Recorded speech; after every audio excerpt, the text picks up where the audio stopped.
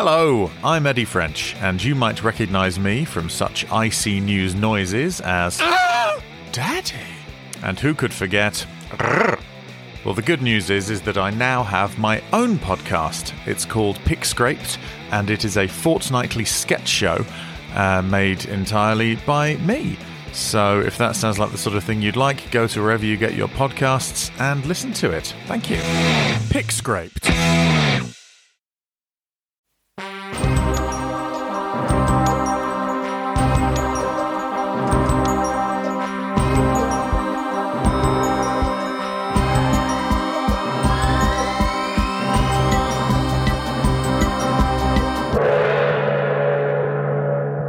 Hello everyone, it's me, your favourite stand-in host, Danny Sutcliffe, and you're listening to another episode of IC News. Bloody hell, I hear you moan. What's going on? Another disruption to the regular service? What is this, Network Rail? Last week, Sam's dog was getting spayed, so what's the excuse now? Is it a family bereavement? Has some unforeseen tragedy struck at the IC News office? Has Sam been suspended by the higher-ups for suggesting on Twitter that beating refugees to death with a rock is a bit much in terms of official Home Office policy? Well, have no fear, for the truth is much funnier. The simple fact is that our dear leader, in all his self-righteous, sanctimonious, triple-jabbed, lockdown-loving superiority, has this week been struck down by his second bout of COVID.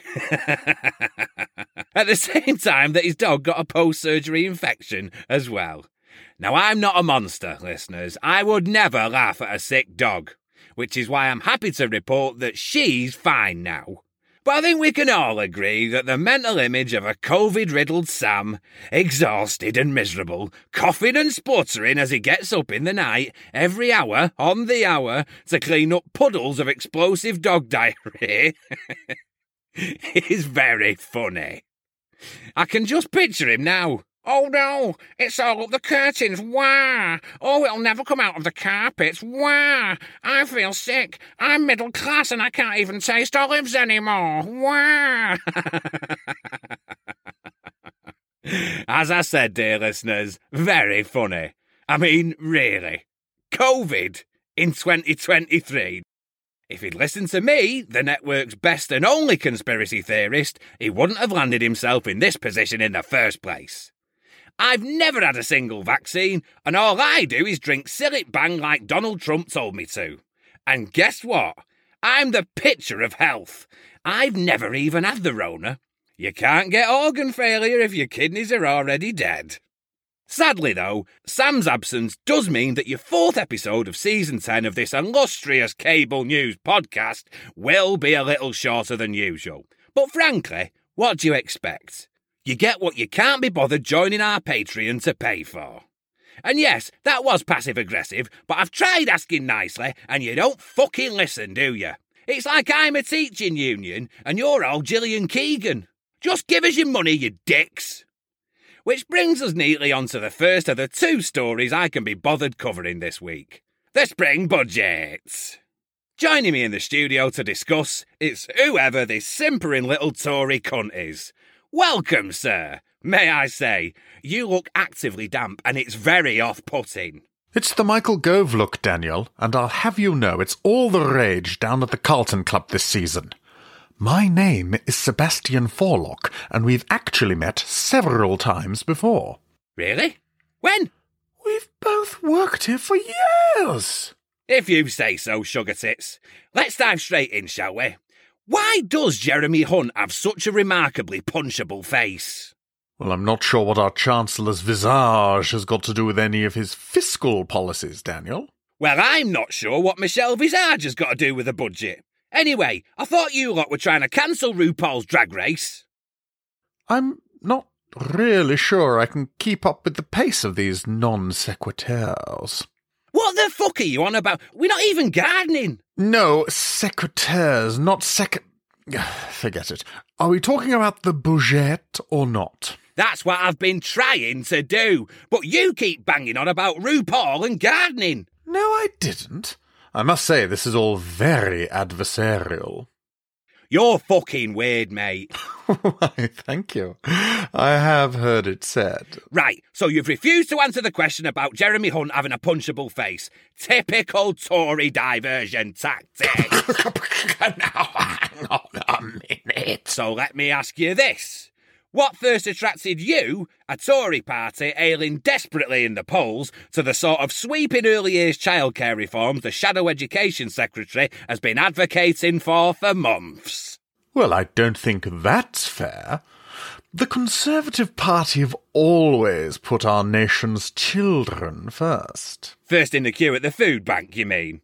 Until Marcus Rashford made you look like a bunch of twats. Now look here, that is preposterous.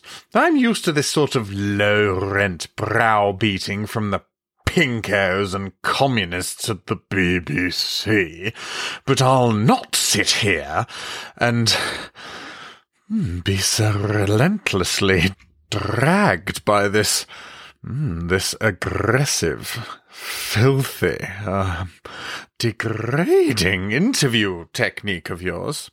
Are you all right, mate? I'm fine. Why? Well, for a minute there, it kind of felt like you were enjoying me trying to humiliate ya. Not at all, Daddy. You what? Daniel. Not at all. Daniel. Let's move on then. Why do you, a Tory party now utterly dependent on the ever-shrinking voter base of rich old retired bastards, think that the rest of us are thick enough to believe you're genuinely interested in dragging them back to work?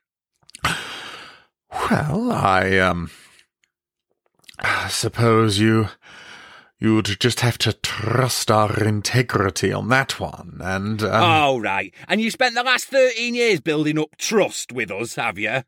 Ballooning the national debt, fucking our public services into the ground, destroying the checks and balances designed to hold power to account, attacking human rights and the fundamental principles of our democratic institutions. Ask me harder, Daddy. What the fuck was that? Come now. Don't be coy.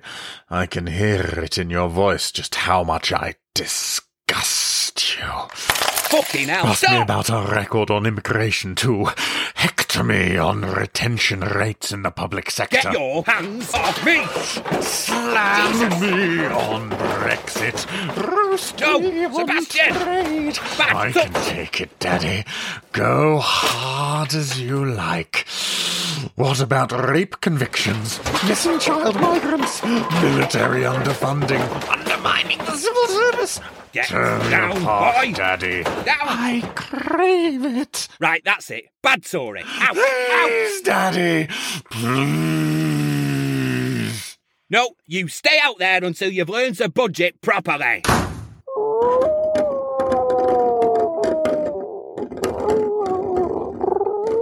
Well, that was fucking weird. Now, if you've been listening to us regularly, you'll know that at this point, Sam usually tries to glide effortlessly into the next report with a seamless link. Well, this one's about banking, which I don't understand in the fucking slightest, so there's no hope of that. I keep all my cash in an old fridge in the garden where the taxman can't find it. So here it is, the one report Sam managed to put together this week before he got ill and his dog started shitting like a super soaker full of pisto. Fucking hell. It'll never not be funny. Oh. Anyway, here's our demonic correspondent, Red Redmond, who's been to California to look at the banking crisis that started over there this week. Who needs a proper intro anyway when you've got non-secateurs? Silicon Valley Bank. 3 words that when said together should make anybody nervous. The first 2 conjure up mental images of floppy-haired tech bros playing hacky sack in a Technicolor corporate office. You know the kind I mean. One with a water slide instead of a staircase and a human resources department with a never-ending stack of complaints from female software developers. The other is bank, with all the implications of risky investments and dodgy financial practice that word has carried since 2008. Combine those 2 terms together and it just feels like a horrible recipe for disaster. Like Get Brexit Done, or Fiona Bruce's Shelter for Battered Women. I bloody love economics. Bankers are my single biggest client back home, you know. Home, for Alan here, of course, being hell. And quick catch-up, Alan is a parasitical shadow demon that latched himself onto my soul back in Season 2, blah blah blah, yada yada yada. That's me. I'm a level 3, 4th circle torture technician and agony artist. Want to know my favourite trick when an investment banker winds up in hell? Not really, but I suspect you're going to tell me anyway. I stick 'em in a hydraulic press and push their entire body through a hole the size of the eye of a needle. Do you get it? It's all very ironic. And of course, you can't die in hell, so they just come spurting out of it in one big screaming noodle. Then you throw the whole sorry thing into the burning lake of gold before it gets reconstituted back into human form, ready to start the process all over again. Best job I've ever had. That's all very fascinating, Alan, but I'm not sure what it's got to do with the collapse of Silicon Valley Bank. It's got a lot to do with it. If you worked for them. Spoiler alert. Can we just try and focus, please? The run on American banks that we've seen this week has exposed serious regulatory flaws in the American banking sector and sent shockwaves of concern through the global financial markets. Jesus Christ, Red. You could get a job in the 2nd circle back home, you know. Oh? And why's that, Alan? Well, it's lust, isn't it? And you do a great job boring the tits off all the Jezebels. Oh, for God's sake, can you just focus, please? But it's so boring, and we haven't even eaten. I've told you, we need to finish this report first. Just shut up, will you? Try and enjoy the California sunshine. God. Fine. But I'm telling you, the first prick on a Segway I see is getting devoured. Fine. In the meantime, I'll try and explain why this banking collapse has sent share indexes tumbling and raised fears of another potential financial crisis. Just get on with it! I'm trying to. Until its collapse, SVB was the 16th largest bank in the US. It was the preferred bank for the tech sector and saw a huge boom in deposits during the pandemic era as tech startups saw a rise in demand for products and services. Many of them relied on Silicon Valley Bank to hold their payroll cash and capital for lots of other expenses. And like all other banks, SVB invested a large portion of those deposits with interest rates at rock bottom. They ploughed huge amounts of capital into long-dated US government bonds. No, stop. You're thrilling me. Shut up, Alan. The problem for the bank was that when interest rates rise, the prices for government bonds fall. In an attempt to combat inflation, the Federal Reserve has been hiking interest rates repeatedly recently. And as a result, Silicon Valley Bank's bond portfolio started plunging in value. Oh, God, you're right. This is boring, isn't it? Told you. Now, a bigger bank may have been able to sit on and withstand those losses and simply wait for the value of its bonds to mature again. However, market conditions have soured for lots of tech companies over the last year, and as a result, many of them started drawing on their deposits. Silicon Valley Bank didn't have enough cash on hand to meet the value of those withdrawals, so it started selling some of its bonds to cover the shortfall. It was forced to do this at steep losses, and that scared the shit out of customers and investors, triggering a run on withdrawals. Now, these are tech companies we're talking about, so those withdrawals were not small. It took just 48 hours between SVB announcing its desperate bond sale and the total collapse of the bank. God, this is tedious.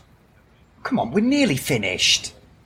The collapse of Silicon Valley Bank sparked fears about the security of investors' deposits in banks of similar sizes, and over the weekend, many of them rushed to move money to other banks that they considered too big to fail. This saw the New York-based Signature Bank collapse in turn, forcing the US regulator to step in. The government has guaranteed all deposits with SVB and Signature, regardless of their size, in a desperate bid to calm spooked investors and head off a domino effect of bank failures. Back home in the UK, the collapse of SVB's British arm could have seen tech firms and startups here unable to pay wages and ultimately collapsing. Thankfully, the British bank's operations were saved from insolvency, and a potentially expensive taxpayer bailout of SVB's 3,500 British customers, by HSBC stepping in to buy them out and guarantee the value of all deposits. However, the markets remain decidedly spooked by all of this, and questions now desperately need to be asked about how the American regulator failed to spot the huge risk SVB was taking with the size of its bond portfolio. Confidence in the American banking sector, and therefore global share prices as a whole, are now distinctly shaky, in fear of what else the regulator may have missed. Well, congratulations, Red. You've done it. You've successfully bored everyone listening to death. And isn't that just the point, Alan? All of this, the enormous risks banks continue to take with customers' money, through the poor regulatory oversight and the general insecurity of the whole system, relies on the public being too bored to pay attention to it all. And that puts us all at risk of financial disaster. Heads up, bros, coming through. It's a beautiful day to take cocaine and pitch a dating app in the California sunshine. Finally. May I? Knock yourself out, Alan. Come here, you. Whoa, bro, not cool. That is a thumbs down from me. Hard dislike. Oh, shut the fuck up, you tosspot. Wait, what the fuck? Oh, no!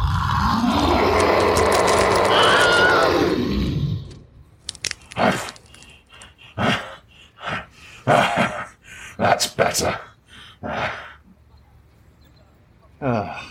We are Red Redmond. Reporting for IC News. So there you have it, everyone. A hastily slapped together in one-day edition of IC News. We'll be back with the best bits of the start of this season at the same time next week. But until then, I'm leaving you with nothing. Because Sam was too busy coughing and scrubbing beef-scented liquid shit out of an expensive memory foam mattress this week to get any headlines written. I'm so happy. You've been listening to IC News. Thank you and goodbye.